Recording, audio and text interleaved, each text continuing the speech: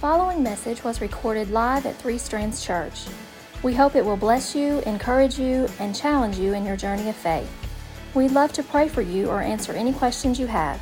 Message us at threestrands.church/contact. So we started this new series, Rent Free. How do we evict the unwanted thoughts that kind of bombard our brain and stick in our mind? And so whether you have a diagnosable condition, or whether you just struggle with anxiety and depression, or whether you're just like everybody else who from time to time battles all these thoughts and all these feelings. There's nobody that's exempt from this. And so this will hopefully be some good tools that you can use. Last week was the most theoretical or the most abstract we were going to get. In the next couple weeks here, we're going to be like super practical. And today, it's my hope that we'll give you some practical tools you can go out of here and put into place, start battling some of your anxious thoughts or depressing thoughts or lonely thoughts or just whatever unhealthy thoughts keep bombarding your mind. So last week I started with this idea from Philippians 2:5. It's kind of the verse that kind of triggered this series about a year ago, and we were thinking through it. But Philippians chapter 2, verse 5, you should go back and read that whole chapter sometime if you struggle with mental health issues. But Philippians chapter 2, verse 5 says we're supposed to have the same attitude, or some translations say mind or mindset, that Christ Jesus had.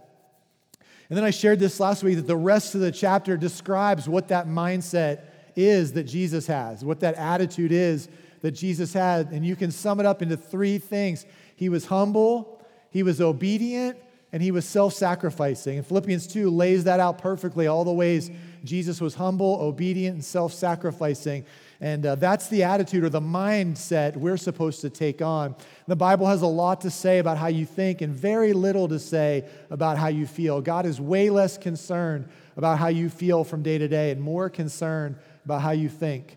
And so you can't control your feelings. They're going to come and go, but you can control your thoughts. And when unwanted ones hit you, you have an ability or a choice or a freedom to do something with them one way or the other. And that's kind of what this series is about. And so I asked the question last week, where do we start? And where we start is admitting that we're broken. We kind of looked at some statistics, and every 12 minutes in the United States, somebody kills themselves. And so since we met last week, hundreds of people in our country have taken their life because they were depressed or anxious or didn't know how to deal with feelings they were having or didn't know where to go to get help. And so I hope we can prevent that in our area at least on some small scale. That's what's hard about church life. It's hard always to quantify like if success is happening. Because how do you quantify how many marriages have been saved? How do you quantify like how many kids have stayed off drugs? And how do you quantify like how many people haven't taken their own life? It's hard to quantify disaster that gets prevented before it happens. But Jesus' way will prevent disaster in your life. And so we started with this concept last week that we have to admit that we're broken, that we all have mental health struggles, and we have to own those and speak them out loud and not hide them and not front and not try to pretend like we're perfect and have it all together, but be real and honest with the fact that we struggle. Maybe with self-hatred or resentment, regret or anger. Fear has us in its grips, and we have to own that stuff out loud, own our strongholds. And then I went beyond that last week, and I kind of tried to show you in God's Word where you go beyond just owning that you have a problem. That is a good first step, but beyond just owning that you have a stronghold and go beyond that to like embracing the truth or believing all the things that Jesus says in His Word will make it better. All the things that He tells us will help your mental health. We have to embrace those things, not just say, yeah, Jesus has good stuff to say, but I don't really buy into it. No, we embrace it and buy into it all 100%. Whether we feel like it or not, it's the battle in our heart, the battle in our mind between truth and feelings. Because feelings are always real, but they're just not always true. Somebody might feel like the light is green, but if it's red, they better stop. It doesn't really matter how they feel. So there's a difference between truth and feeling. And so God is letting us know you may feel all sorts of things, but you have to embrace the truth. You can choose to embrace the truth. And you can force your thoughts to then line up with what God says to think about. And that's the real challenge. And if you were in a life group this week, which there was more people in life groups this week than any week ever at our church, so that's encouraging.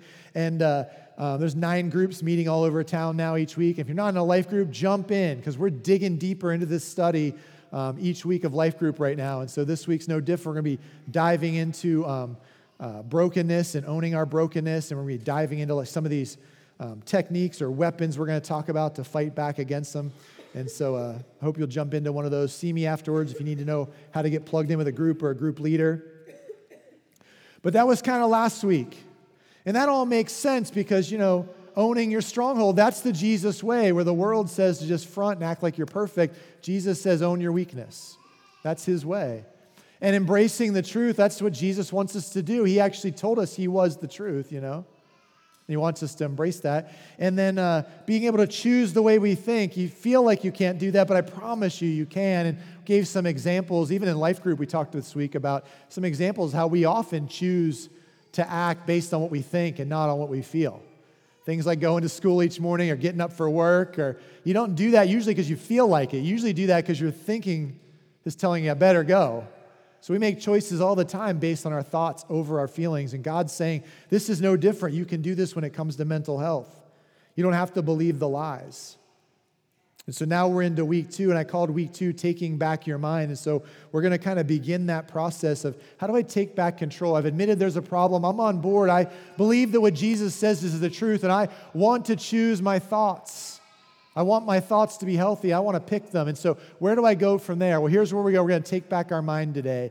It's for those of you who are old enough to remember. I don't know if anybody in the front row is old enough to remember this, but anybody who's old enough to remember 2008, 2009, that time frame, there was this thing that happened in America during that, about a year or two stretch.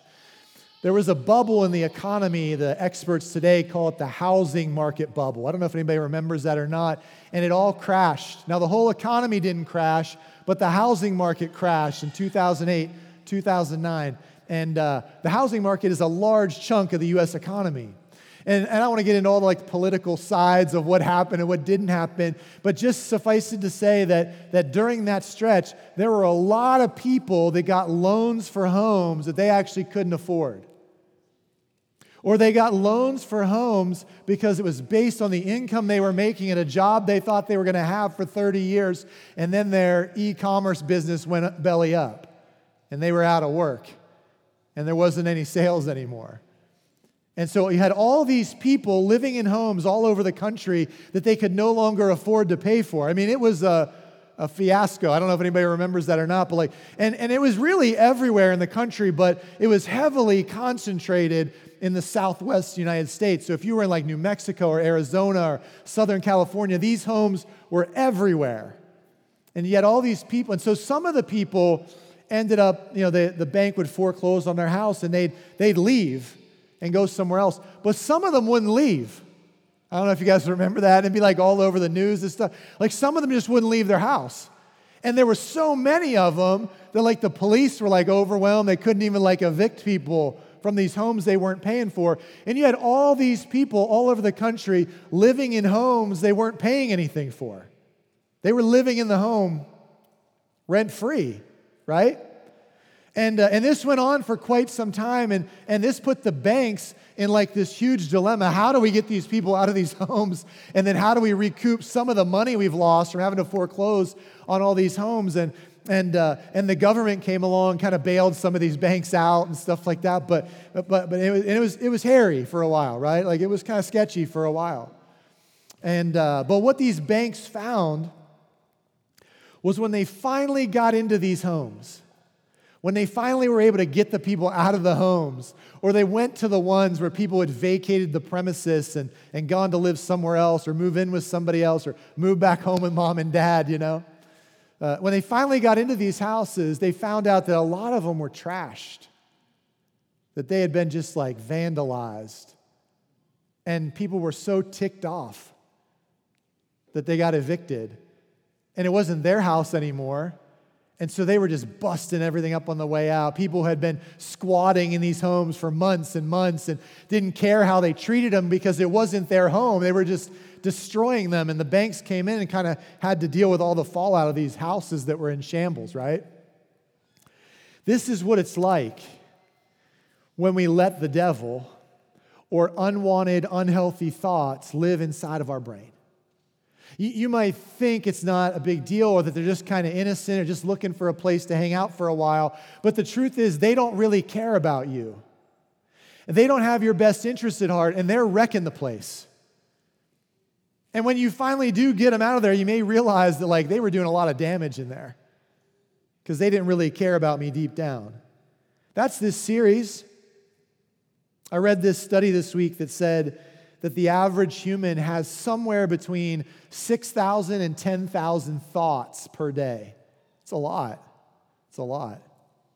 But what's more staggering is the study went on to say that around 80% of those thoughts are negative or harmful. And that somewhere around 90 to 95% of those thoughts are repeated thoughts from the same day before. It's like we just keep having the same thoughts over and over. And so today I woke up and I thought, I'm going to brush my teeth. And tomorrow, guess what? I'll wake up and I'll think, I'm going to brush my teeth. And 95% of our thoughts are like that. And so when 80% of our thoughts are negative or harmful, and most of them get repeated day after day after day, we start to just think negatively all the time. We start to just think we're messed up all the time. It could just be one or two thoughts, but you keep having it over and over again. And it's just living in your brain rent-free, and it's causing a mess in there. We definitely have strongholds. If you were in life group this week, I hope you were able to kind of pinpoint what yours was, or yours is. But I had several people come up to me after church last week and were confused about the word stronghold. So I didn't do a good enough job last week probably explaining that. I want to do a little better this week. I'm going to give you my definition for stronghold, okay?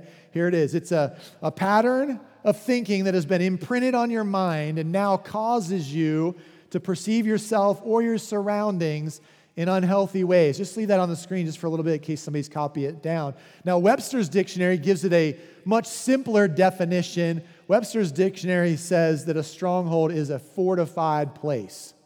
A fortified place, okay? And that's true too, has multiple meanings. But when it comes to mental health, what we're talking about when we say stronghold is this thought or a pattern of thought that gets into your brain and becomes your habit or your normal way of thinking. It imprints itself on your mind and it starts to cause you to perceive yourself or everything around you in harmful, unhealthy, negative ways.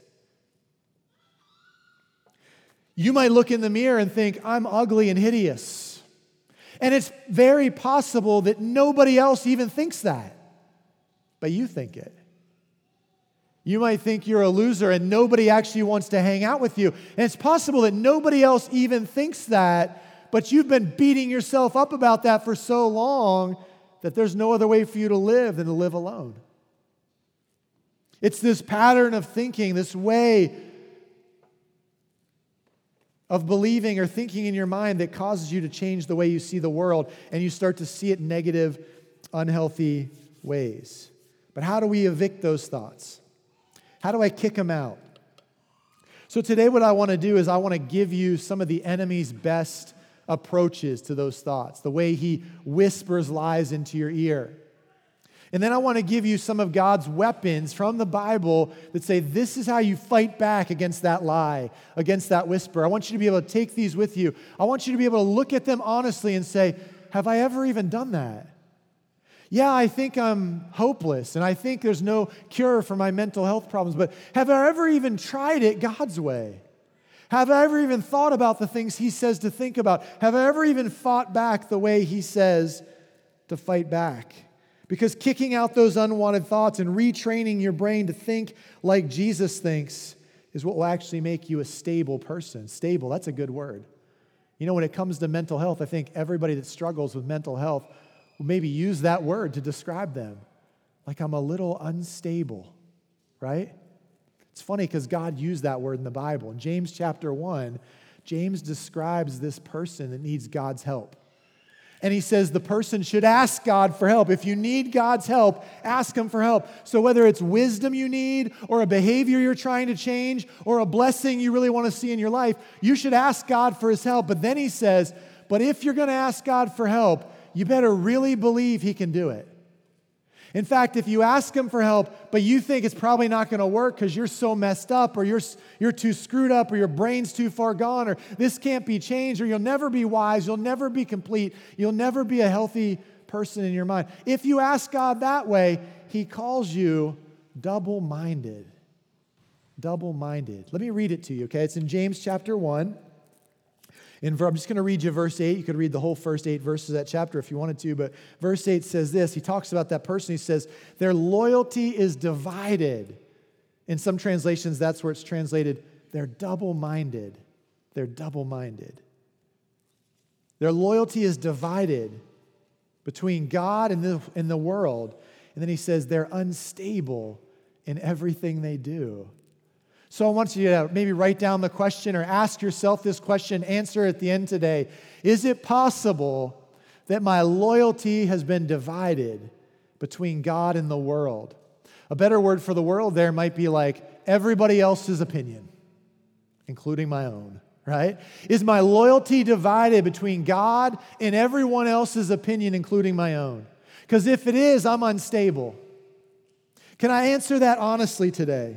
Because the enemy wants to plant thoughts in your minds that will confuse you and deceive you, that will trick you and start to control you and will destroy you. That's his goal for you. And the answer to that is not for you to do a bunch of things better. That's not the answer. The devil's not scared of your effort. His lies don't lose power because you try harder. And we have all these techniques for coping with depression and stress and anxiety inside of us. And we try them all, right? From yoga to plant-based diets and exercise routines and power of positive thinking. We try it all. I mean, come on. You think the devil's like, oh, guys, I don't know what to do. They can put the bottom of their foot on their knee. What am I going to do now? He's not scared of your yoga poses. He's not scared of your little vegetable drink in a pouch that's supposed to be a whole meal. That's not going to make you whole in your mind. I'm not saying there's anything wrong with any of that stuff, but that isn't the weapons God prescribes to fight back against anxiety and depression. There's nothing wrong with exercise. There's nothing wrong with healthy eating. The Lord knows I could use some healthy eating, right? But I'm just saying those aren't the weapons that God describes to fight back against depression and loneliness and anger and fear. But he gives us weapons if we're willing to use them. The devil's trying to rip your very soul out. He's trying to control you and destroy your life. Let me read it for you in 1 Peter chapter 5, verse 8. Listen to what it says. Be sober-minded. We're going to come back to that phrase, right? Be sober-minded. Be watchful. Your adversary, the devil, prowls around. He's not a lion, but he prowls around like a roaring lion, seeking someone to devour. We're at war. You get it, right? Like that's what we're talking about. We're at war. He's trying to destroy you, and God's advice to fight back is not to try harder or to do a bunch of good things to feel good about yourself. His advice is, get your mind right. Be on the lookout. Let me show you that same verse in the NLT because I like how it translates it too. It calls it, stay alert. Stay alert. You don't get to take days off of this fight. There's no downtime in the battle against the devil. He's not taking breaks, and we shouldn't either. Stay alert. Watch out. He's our great enemy, and he's trying to devour you. And there's no better place for him to attack than right inside your head. Because if he wins the battle up here, he's going to win the battle out here. Because you will always act consistently with the way you believe. And so if he can sell you the lie in your head, then he's going to trick you into living the opposite of God's way. But see, God has a plan too. He wants you to be transformed, we talked about this last week, by changing the way you think. And you get to choose that. You get to decide. It's not out of your control. You get to pick your thoughts, and your thoughts can start to command your feelings. And so often, man, if I could pinpoint one thing that has wrecked American culture when it comes to our spiritual relationship and our spiritual help with the Lord, it's this. We operate so often based on how we feel instead of how we think, instead of how God thinks. In life group this week, one of the questions we asked everybody, if they got to this question, I'm not sure in their group, but one of the questions we asked everybody was, do you think you make decisions more often based on the way you think or based on the way you feel? And in the groups I was in 2 different groups this week, but in the groups I was in, we went around the room and it was kind of 50-50. Half the people said I think I make a lot of more decisions based on how I think, and some said, I think I make a lot of decisions based on the way I feel. But here's what I want to tell you today. I think it's possible we make way more decisions based on how we feel than we think we do. And that a lot of times when we conclude we're making the decision based on how we think, we've actually convinced ourselves that how we feel is the right way to think. And since I feel it, it must be true and right.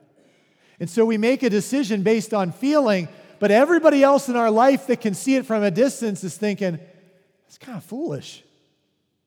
But we're convinced it's right. So we settle for the wrong guy, or we spend money we don't have. We take on a responsibility we can't actually handle.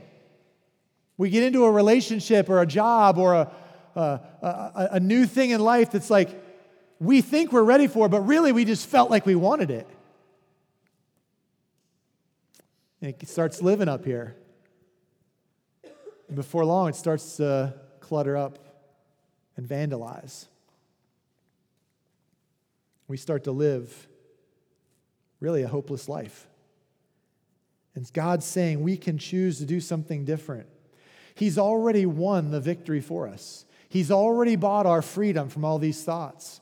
He's already saved us. If you're a Christian, if you're in Christ, He's already saved you. Look at what he says. Look at what Paul writes in Colossians chapter 1, verse 13. For God has rescued us from the kingdom of darkness and transferred us into the kingdom of His dear Son, who purchased our freedom and forgave our sins. He's already done all the doing that ever needs done. He's already done all the work. He doesn't need you to do anything more. What He needs you to do is believe. Believe that He loves you. Believe that He's right. Believe that He's got a plan for you. Believe that His way will give you victory, bring you peace and joy. His way will bring you comfort. His way will bring you hope for the future. And that's really what mental health comes down to.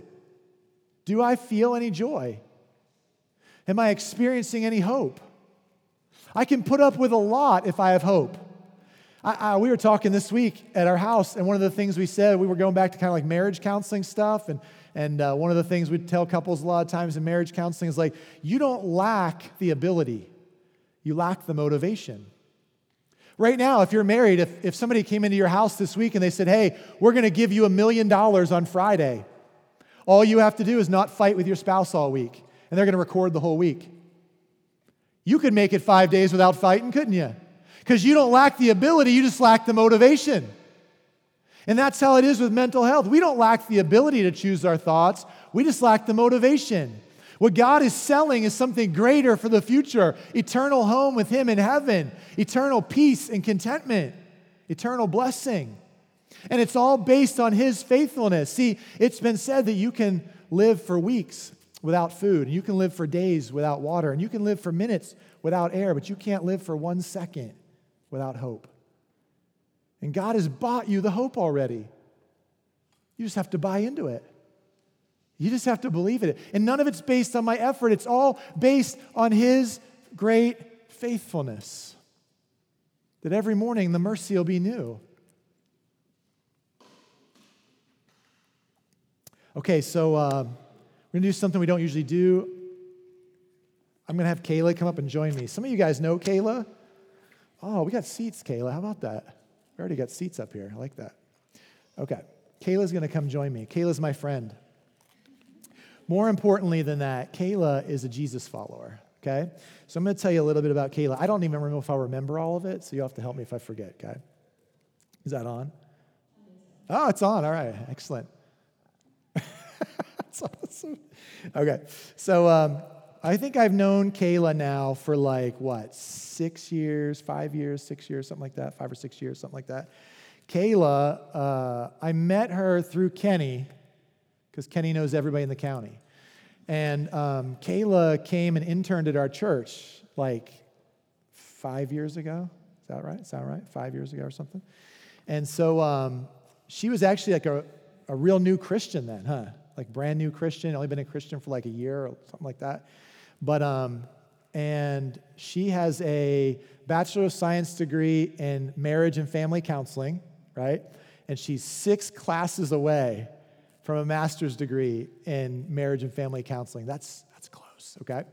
And I would consider her on some of these topics. Yeah, are we clapping for Kayla's degree? All right, Kayla's degree. I don't know. All right. I got a degree too. I don't know if we're clapping for everybody's degree. But I would consider Kayla to be an expert in mental health. More than me.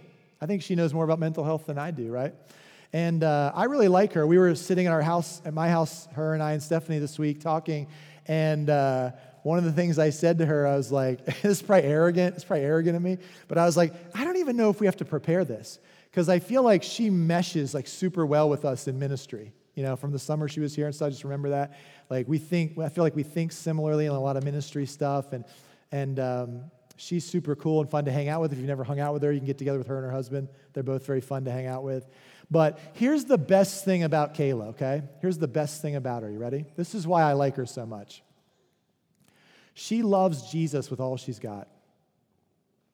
And that's hard not to love. She just loves Jesus. And yeah, and she's an asset to our church. I don't know if you saw her last week taking professional quality pictures of all of our baptism stuff. And she helps lead a life group now with her husband for young married couples. And that's going super well, I think, so far. But she just loves Jesus. But here's the thing about Kayla I didn't know. And I don't know if I didn't know it because she didn't tell me. That's what I think. Or if it's because she told me, but I'm so old I can't remember. That's a slightly less likely scenario, but possible, okay? Because Stephanie knew, and Stephanie told me because she was gossiping, I guess. I'm not sure. So about 6 weeks ago or so, Stephanie said, your series that's coming up, you should interview Kayla for that series. I was like, what do you mean?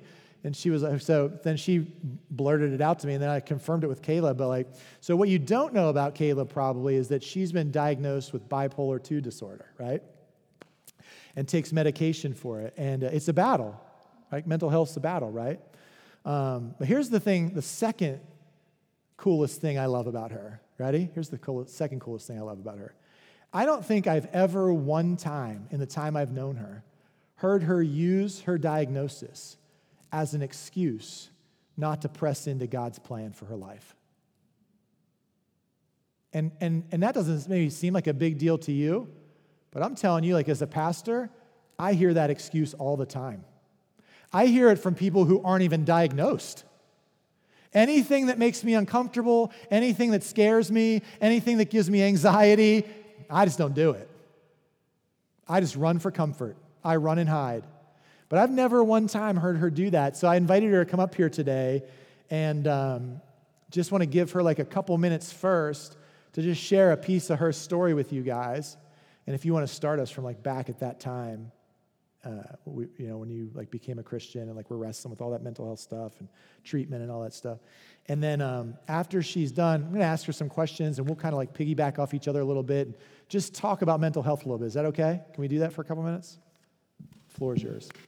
Okay, so Pastor Dave asked me to come over last week, and I remember listening to the message last Sunday, and I was like, he's going to call me. And I just remember thinking, okay, I need to mentally prepare. And so then he did. He was like, hey, can we chat? Literally right after church. And I was like, yeah, for sure. But this story is going to be, I'm going to start from one moment where I was very young, because I think this might resonate with some of you. When I was in elementary school, and this is just showing you how far back I was dealing with this stuff. So I remember waking up. I was spending the night with my cousin. We spent like the whole night hanging out, and we were just having a lot of fun. And I remember the next morning waking up and being like not able to get out of bed. And I was young, like very, very young. And I was like, have you ever had a moment where you just feel like there's a big brick on your chest and you just don't want to get out of bed? And when I said that, she kind of looked at me and she was like, no, that's so weird. And I just remember being like, okay, I'm never talking about this again, like ever, because I felt like such a weirdo. I was like, is something wrong with me? Like, what's going on? And that just kind of affirmed like what a lot of people think, what I thought a lot of people think about the things I have to go through. And so fast forward throughout my whole life, basically, I thought that I just had like major depressive disorder. I just thought that I had depression, and yeah, it was hard. Like, there were days I wouldn't leave my house. There were days that I couldn't do anything. And I remember, some of you all have heard my whole testimony from Life Group last year, but there was a time when I was in high school, and I have a friend, Kaylee, back here, and so she's kind of like seeing me through a lot of the hard stuff. Like, she knew whenever I was having suicidal thoughts when I was in high school, and then I remember talking to her about it one night, and that was the only time I'd ever like really shared it with a friend. So then going into college, I remember becoming a Christian, and I was like, again, having suicidal thoughts, and that night I was like planning to take my life. And that was when the Holy Spirit like came into the room and just kind of like whispered to me like, you're worth more than this. And that was the first time that I ever truly experienced God's presence in my life, and I was around 19. And then when I was 20, in 2017, I gave my life to Jesus, and it was like a battle, guys. Like, I was in things I shouldn't have been in, but from that moment, I remember thinking, Jesus saved me from suicide. I'm never going to have to deal with this stuff again. And I was very wrong. I remember thinking for years, this is just spiritual warfare. Like, I'm not sure what's happening. This is just really difficult. And then fast forward to 2020, prior to the world going crazy, around January. And this is definitely, like, I was talking to Dave about this. I was like, this is literally God's evidence of showing up and knowing exactly what I need when I needed it. Because I'm telling you right now, even as a Christian in 2020, I would not have survived COVID. And so I remember in January or December, I left a full-time ministry job at the university, and that was hard. I was like, man, am I giving up on God's calling in my life? Am I not a strong enough Christian? And I just kind of started spiraling. Like, that was the first time that I was kind of like really challenged in my faith after 3 years. And so I remember I was going to see a therapist ever since I became a Christian, because I had like a Christian counselor. So that was like 3 years of being in therapy, doing all the stuff, working out, going to therapy, praising Jesus, getting the Bible. And I was like, why are these things not going away? And so I remember walking into my therapist's office around January, and I looked her dead in the eyes. And I've been in school studying this stuff too, so it's like I know the coping skills. And I just looked at her, and I was like, if something doesn't change, I'm not going to be here. And she just kind of looked at me, and she was like, okay, we need to get you help. So from there, man, it was crazy. She referred me to a psychiatrist, and she was like, I feel that you have bipolar disorder, but I can't diagnose you with that. And I was like, what? I do not have bipolar disorder. Like, bipolar people are crazy. Like, I am not bipolar. And I just remember thinking, like, there's no way. Like, I've only ever had depression. And then I got to the psychiatrist, and I was like explaining everything to her. And I remember I don't think I shared this with you, but my psychiatrist was like, she just looked at me and she's like, so you're telling me 3 to 4 days out of the week you would be sleeping and not leaving your room and telling everyone you're sick and just resting, and then the other three or so days you would read an entire textbook and do all your homework for the next 3 weeks? And I was like, yeah, pretty much. And she was like, so that's bipolar. You're bipolar too. You're down for a few days and you can't do anything, and then you're super manic and you're super high, and then you knock out everything in life. And I was just like, no, that's like the goodness of God coming back through whenever my spiritual warfare is gone, you know? And there's definitely like a case for some of that stuff. But from then on, I had been on medication, and I'm telling you, my life was literally like this. And then when I got on medication, it's like still still there. It's still really hard sometimes.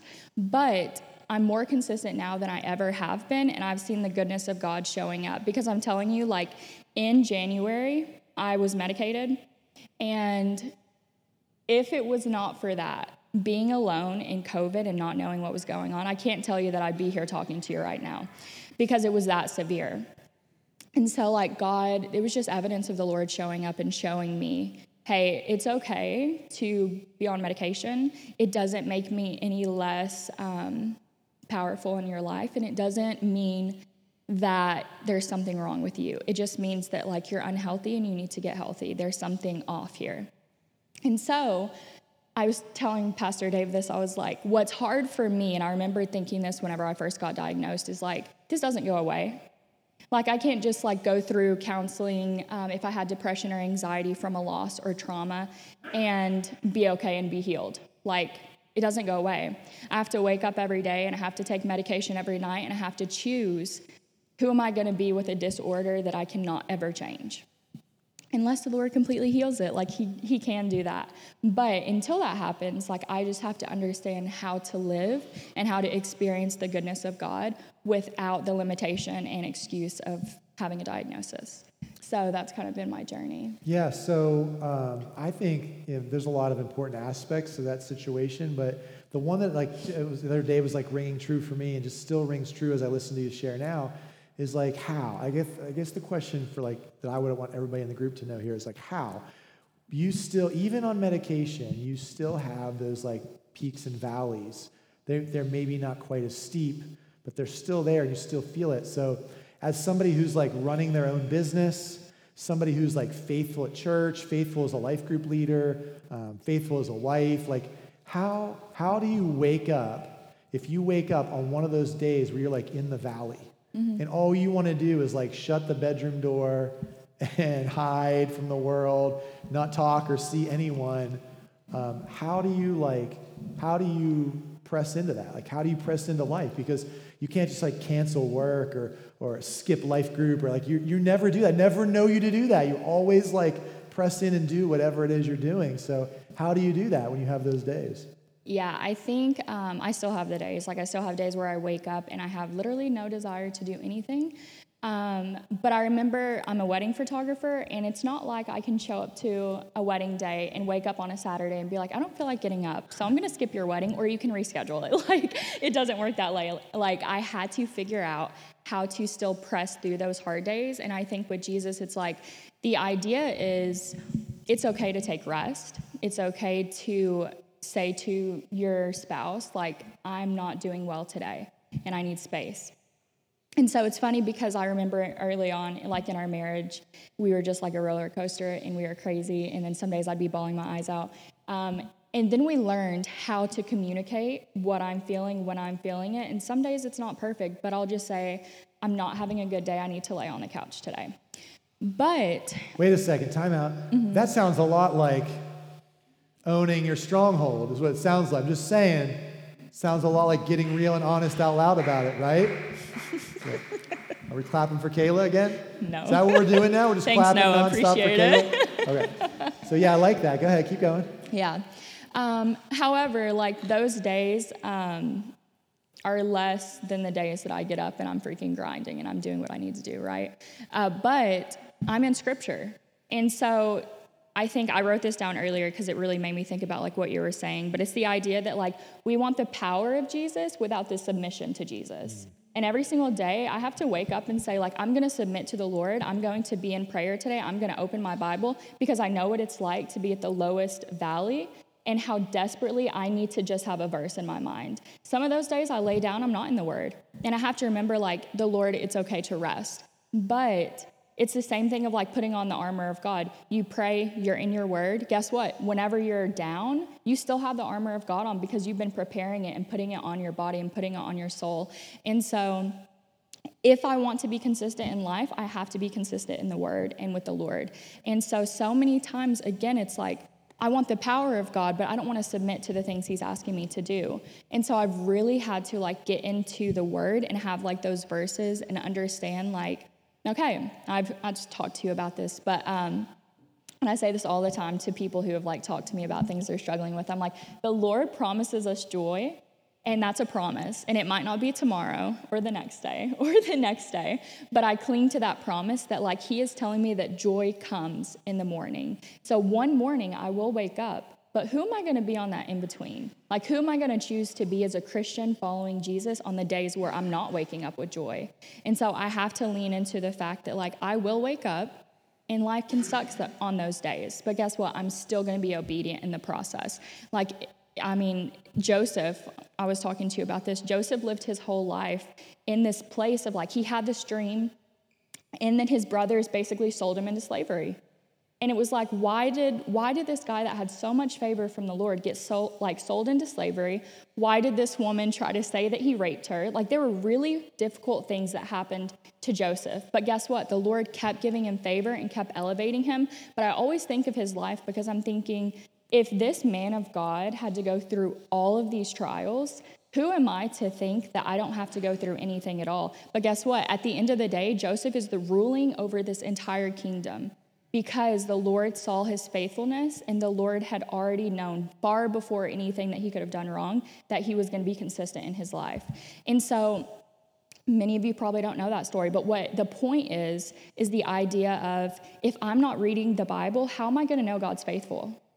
How am I going to wake up on those days and struggle to get out of bed if I'm not in Scripture recognizing the promises God has for me and recognizing, hey, there are people in Scripture that had the greatest faith and went through the crappiest stuff. And who am I to think that that's not going to be happening in my life?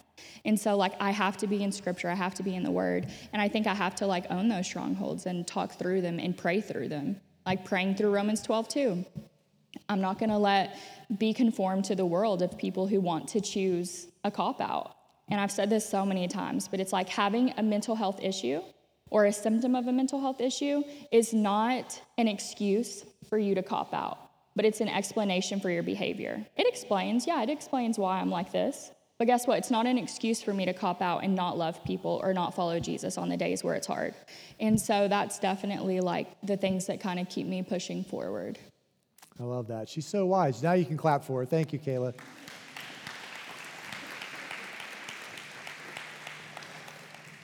Okay, so I thought that was helpful for me to talk with her. I thought it'd be helpful for you guys to hear from her. She says she's available 24/7. Anybody wants to meet with her? She doesn't have anything going on, so yeah. But so here's what I want to do. I want to just give you, real quick, and give you three things. I think these are the three lies the enemy speaks to all of us on some level. Maybe maybe one of them will resonate with you, but let me show them to you on the screen, the three main lies he uses to get us. Here they are. I'm helpless, I'm worthless, or I'm unlovable. Maybe you feel one of those right now. Sometime maybe you feel two of them. Maybe you feel all three. I don't know. But I think these are the three areas of mental attack the enemy makes on us. I'm helpless, I'm unworthy, I'm unlovable. I'm worthless, I'm unlovable. I'm helpless, I'm worthless, I'm unlovable. But here's the thing about each of these three.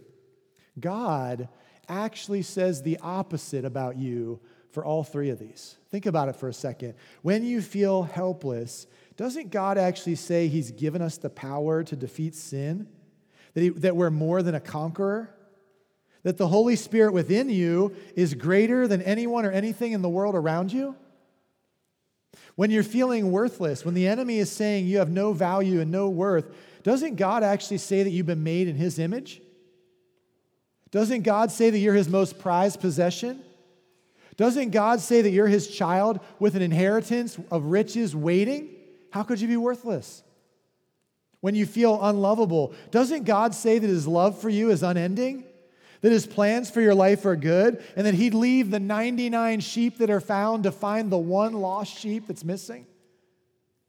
Doesn't he actually love you? I can look at those three things and I can think to myself, yeah, I've felt all three of those at times in my life, and maybe there is one that I really wrestle with and feel a lot, but I don't like the next thing I'm about to say, which is the truth that when I feel those things, and then I think those things, and then I allow myself to let those things live in my brain rent-free, when I choose to think on those things, start to believe them, what I'm really saying is that God's a liar. Because they both can't be right. Either God is right or the enemy's right. Either my feelings are right or God is right. And God says He loves me and that I have worth. He says that I'm not helpless, that I've overcome, and that I can do all things through Christ who gives me strength. He says that about me. See, this is a fight every day, a fight to choose. Not to choose how I'm going to feel. That's going to come and go. But how I'm going to think. Let me just give you a list of the weapons that the enemy uses to bombard you with these lies. And then I'll give you a list of weapons that God says will drive those lies out of your head. Can I do that? We'll just do this pretty quick. Let me reread you the passage I read you last week. 2 Corinthians 10, verses 3-5 kind of sums this up. We are human, but we don't wage war as humans do. We use God's mighty weapons, not worldly weapons, to knock down the strongholds of human reasoning and to destroy false arguments. We destroy every proud obstacle that keeps people from knowing God. We capture every rebellious thought and teach them to obey Christ. So here's the list. Here's how the enemy attacks, and here's how you can defend this week. You ready? The first method or first attack he gives us is the attack of self-importance. He comes at us. He tries to convince you that what you need is more self-esteem. If you just talk yourself up in the mirror, your day will go better.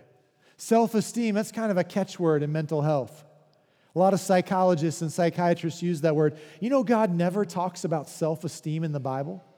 Pumping yourself up, giving yourself more esteem.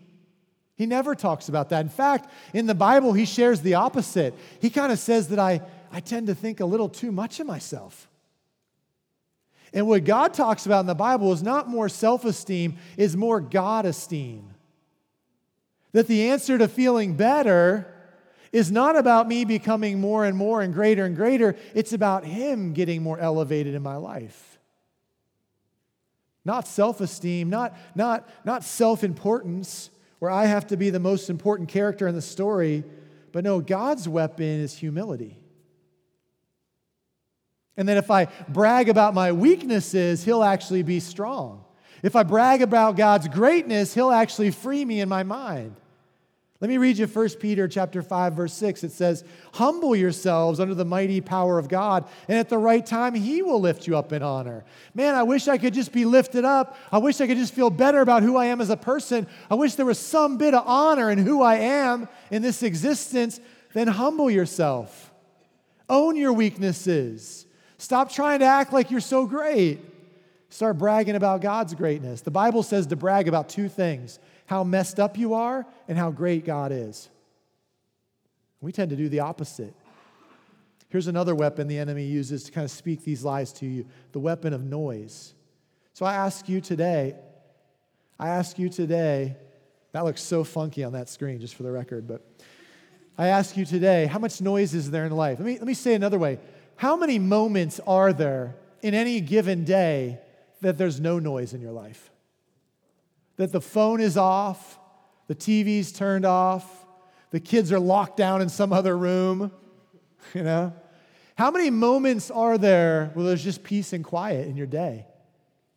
I love it when you say, Stephanie and I have this talk very often about peace and quiet and rest, but I love it when I hear people say, like, I just don't have time. You know, you have exactly the same amount of time in your day. This is going to show. You might want to write this down. As every single other person in the world. You got that? You don't get that unless you go to college, Emmanuel. All right, that's deep thinking there, okay? You have the exact same amount of minutes in your day that Jesus had in His day. Are you busier and more important than Him? You have the exact same amount of minutes in your day that every apostle who wrote Scripture had. You know, every single great thing that's recorded in the Bible that Jesus did, right before it or right after it, He went off by Himself somewhere. To pray, to be alone with His Father, to just be alone with His thoughts, to rest. And so God's answer to noise, the weapon we use to fight back against that, is solitude. I stole all of these from a book, just for the record. This list comes from Get Out of Your Head by Jenny Allen. But that's okay. She's an expert too. I'll let her be an expert. Everybody can be an expert with me. I'm good with that. But I stole this list, but it's such a good list, I thought it'd be worth us sharing. God's answer for that is solitude. You don't believe me? Here's what Psalm 91:1 says. Those who live in the shelter of the Most High will find rest in the shadow of the Almighty.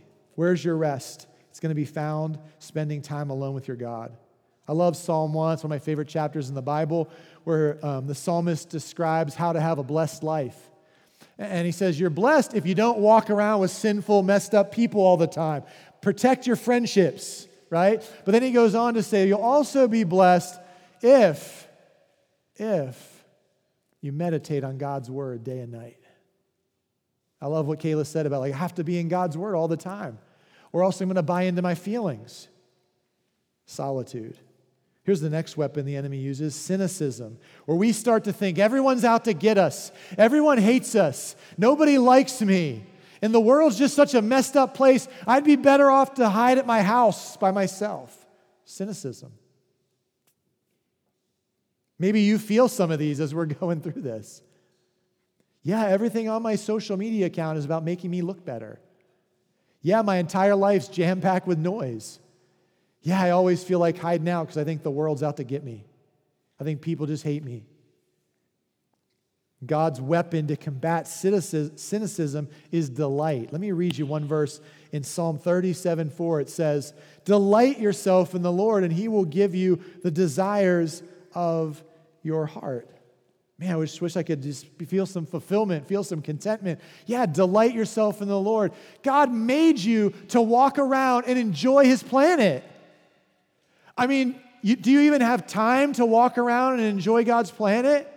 When was the last time you did? Some of you, listen, some of your mental health would be better. You can write this one down too. This is equally deep. If you just had some fun. Some of you hadn't had fun for decades. We ran around our group of guys, the guys group I'm in on Monday. We asked everybody, tell me one thing you do for fun. It was like a stretch for half of us to think of something we actually do for fun. Because for some of us, it's just work, family, sleep. Work, family, sleep. Work, family, sleep. When was the last time you just ate an ice cream cone, didn't feel guilty about it?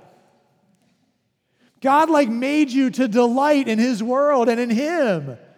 And we don't ever do that. Everything to us is just cynicism. Eating this ice cream, this probably make me die earlier. Can't even enjoy it. Going for a walk, I don't really have time for this. The whole walk, you're thinking about the next 7 things you got to do.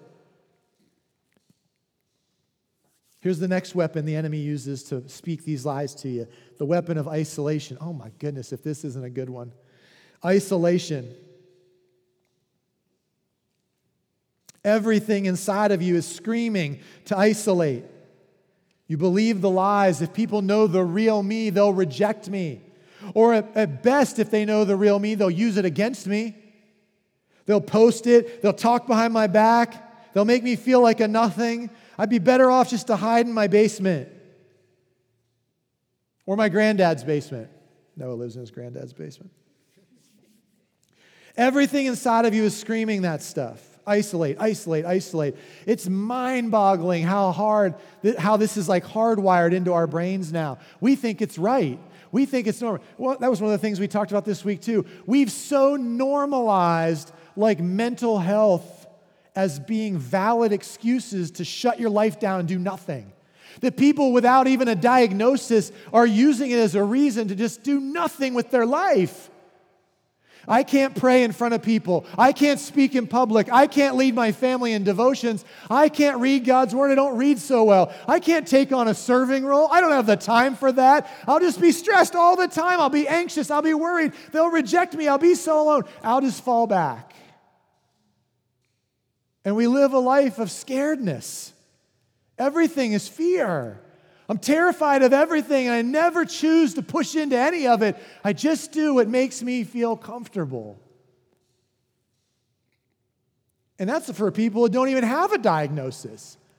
They're not even on the high end of the struggle.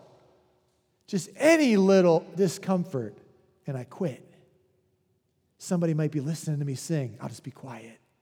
Somebody might be watching me. I'll just sit real still. I don't know how this happened. I don't know if guys are to blame or girls are to blame. But somehow, like in the last 50 or 60 years, the church has developed this attitude that a godly man is somehow this guy that stands looking grumpy, doesn't talk. I don't see that anywhere in the Bible. The men I see in the Bible, they pushed in with courage to fight lions and giants. They pushed in with courage to write scripture. They pushed in with courage to walk on water. They pushed in with courage to lead nations. And the men today are like, I'll just let my wife answer everything. I'm not sure whose fault that is, but it's like, man, rise up. You can choose how you think. You can be a man or a woman of faith. You don't have to walk by feelings anymore. Which one am I on? What was the last one? Isolation. God's weapon against isolation is community. Community. I've never been in a church that preaches, teaches, and encourages community more than this one. Let me read you a piece of the very first church and tell me if this doesn't sound like community. Acts chapter 2, verse 44, all the believers met together in one place and shared everything they had. They worshiped together at the temple each day, met in homes, shared meals, had great joy and generosity, all the while praising God and enjoying the goodwill of all the people. And each day, God was doing all the work. And each day, God was adding to their fellowship those who were being saved. I don't have to save anyone. I don't have to be responsible for knowing a whole lot of stuff or doing a whole lot of stuff. I just have to trust Jesus and His way. I just have to believe and change the way I think.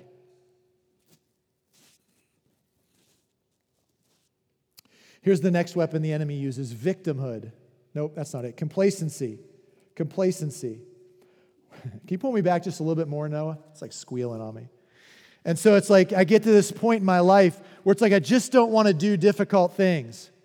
I just don't want to do anything that requires effort or work for me. I don't want to do anything that makes me feel uncomfortable. It should be easier than this, I think. I should be able to just walk in, watch, and walk out. Isn't that what the life of faith is all about? I don't find that in the Bible anywhere. It's a life of scary risk-taking. No complacency. God's weapon against complacency is intentionality. That I do everything with intentionality, like it says in Colossians 4. Listen to how Paul describes this to the people he's writing to. Devote yourselves to prayer with an alert mind and a thankful heart. Pray for us, too, that God will give us many opportunities to speak about His mysterious plan concerning Christ. Now, that would be fascinating in and of itself until you take into account the next phrase where Paul lets them know he's in prison. And what he's asking them to pray for him about is that they'll have more opportunities to serve Jesus.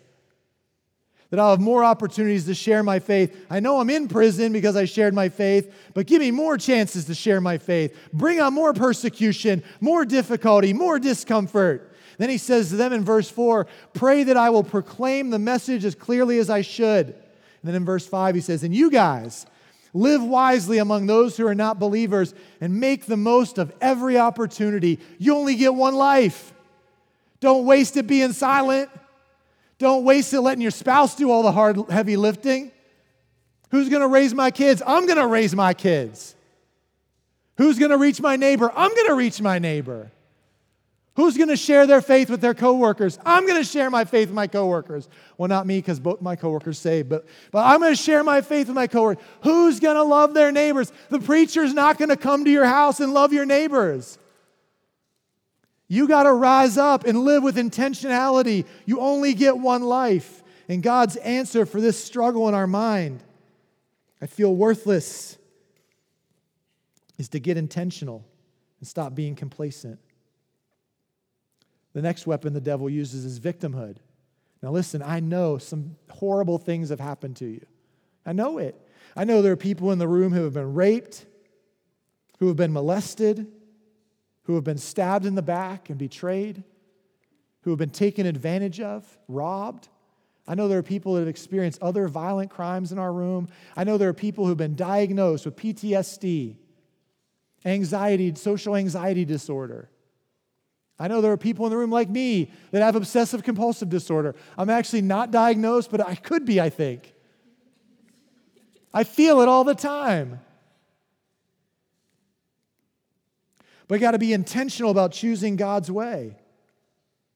I got to put into practice God's weapon to not be a victim. Those things all happen to us and are all happening in us, but they don't have to define who we are. And God's weapon to fight back against victimhood is gratitude, gratefulness. I love Philippians 4, verses 6 and 7. Paul writes, don't worry about anything. Instead, pray about everything. Now listen to what he says to pray. Tell God what you need and thank Him for all He's done. Then you'll experience God's peace. Man, I just need some peace. I'm so unstable. Start thanking God. Start thanking God. The devil's next weapon that he uses against us is the weapon of anxiety. This might be the biggest one. Makes me worried about everything. Whispers into my ear all of these what-if statements. What if they leave you? What if you don't have enough? What if you don't measure up? What if they betray you? What if they misuse that information? And it paralyzes me. But here's the thing. In the Bible, God never says what if. He always says, I will. I love what Kayla shared, that all the things God says are promises. You can bank on them. And so God's antidote, or His weapon to fight back against anxiety, is the weapon of trust. Do I actually trust God? Hebrews 13:5. It's a verse I shared with both of my kids when they became Christians. It's a verse I started sharing when I was in high school, leading little kids to Christ. And it's just 5 words. The verse is actually a little longer, but I shorten it just so kids can remember it. It says, be content with what you have, for God has said, I will never leave you. I will never abandon you. So I always say to my kids, you got one word for each finger on your hand. God will never leave me. God will never abandon me. I trust Him. It might be rocky, it might be wavy, it might not look good, but I trust Him to work it all together for good. I trust Him to give me a future and a hope. Do you get it? These are God's weapons. So I ask you, to whatever degree you're struggling with mental health today, how often have you seen yourself talk about your weaknesses out loud and be humble? How often have you seen yourself retreat to solitude, not to hide from the world, but to spend time with your Heavenly Father? Because it has to happen daily. How often do you delight in God and the world He's given you to live in? Or how often is it just mundane, routine, check off the next thing on the list and get to the next assignment? How often do you press into community instead of isolating and hiding? How often are you intentional about doing everything you do as if you were doing it for the Lord, as if He was the audience you were performing for? About serving with intentionality. And how often do you speak thankfulness to God? Is it just at Thanksgiving when your mom makes you pray or say something at the Thanksgiving table? How many things are you thankful for to God? You start to feel a victimhood set in. You start to feel worried or anxious again. Try that. Just start listing off a bunch of things. God, I'm so thankful for boom, boom, boom, boom, boom. List them. It's hard to feel worthless when God's given you so much. But if you forget He's given you that much, you start to feel worthless.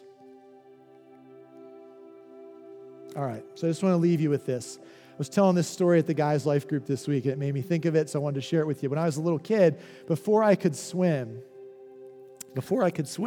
my family was at this state park, and we were swimming, and but I couldn't swim, so I was just like standing in the water, you know.